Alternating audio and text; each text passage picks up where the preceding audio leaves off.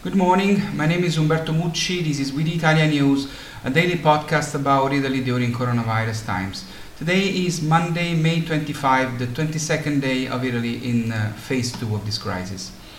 The number of coronavirus deaths reported yesterday is affected by the fact that the data from Lombardy has not arrived.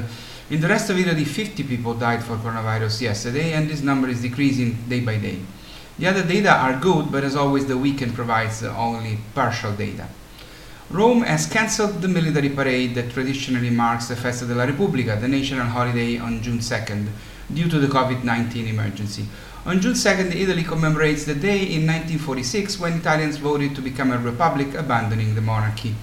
The major parade, comprising thousands of members of Italy's army, navy and police forces, is normally held in Rome along Via dei Fori Imperiali, the historical road that leads to the Colosseum. But this year there will be an event maybe even more exciting.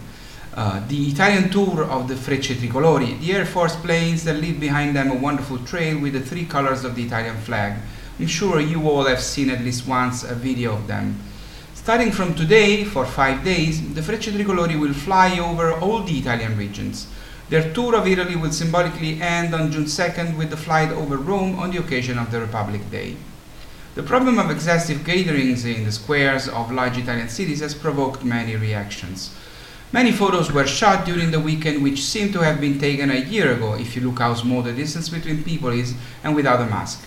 To try to solve this huge and risky problem, the Italian government has decided to do one of those absurd things I was telling you about a few days ago.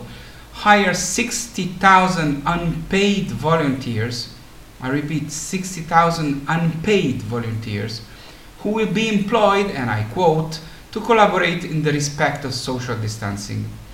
Practically these 60,000 citizens will have no sanctioning power, but they will be able to call the police if they see groups of people at too close a distance and without a mask. Unfortunately, this is the approach too often used by Italian institutions. Instead of giving clear rules and enforcing them by the competent authorities, they allow ordinary citizens to spy and act as informers and pretend that this serves to solve the two real problems here. The first real problem is the fact that these guys who do not respect the rules seem not to perceive or probably choose to ignore how dangerous is what they do, for them and for the others. The second real problem is the lack of official, certain and adequately paid resources to enforce the law. Unfortunately, this is another of those stupid things that we are used to too often here in Italy. In this case, we have the lack of clear rules, the consequent habit of circumventing them, the desire not to be too rigid with those who disobey the law endangering the others, the wink to those who speak ill of others, and the claim to use people's time without paying them. These are all typical problems of this wonderful but difficult country of ours that we love so much, but should really change. Yesterday, Giuseppe De Rita, the greatest Italian sociologist of the last 50 years, the greatest one, who is now 88 years old but still has a very lucid mind like very few others here today, said this thing that I think explains very well one of the biggest problems we have in Italy. And once again, I quote, "Bureaucracy is the product of the mistrust of the average Italian towards his fellow Italian. Multiply this mistrust in the most complex relations between institutions and groups of people, and add 10 years of culture of spreading hate, and you will have the bureaucracy and the climate that overwhelms us." Today is Memorial Day. If any of you know me, you know it's a day I feel very strongly about, even though I'm not an American citizen. Almost every year on Memorial Day, I visit Nettuno's Sicily-Rome American Cemetery, a sacred place to me to commemorate and pay respect to the almost 8,000 American soldiers who helped liberate Italy and rest in peace there.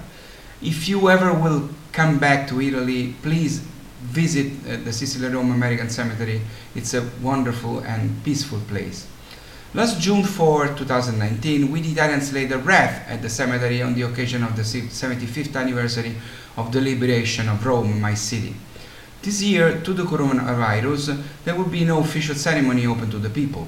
So I decided to honor Memorial Day by interviewing Melanie Resto, the superintendent of this sacred and beautiful American place in Italy. Please find the interview on our website, withitalians.com. Thanks to all the American soldiers who died to free countries all over the world, especially to those who liberated Italy, Some of them saved my father, and without them I wouldn't be here. And some of them were Italian Americans. Thank you all, and in particular let me thank Sal Di Marco, Anthony Tiso, and Eddie Gastaldo. They are my heroes. It's all for now, it's all for today. Please stay safe and stay healthy. I'll see you tomorrow, the 26th of May. This was We the Italian News. My name is Umberto Mucci. Ciao from Rome.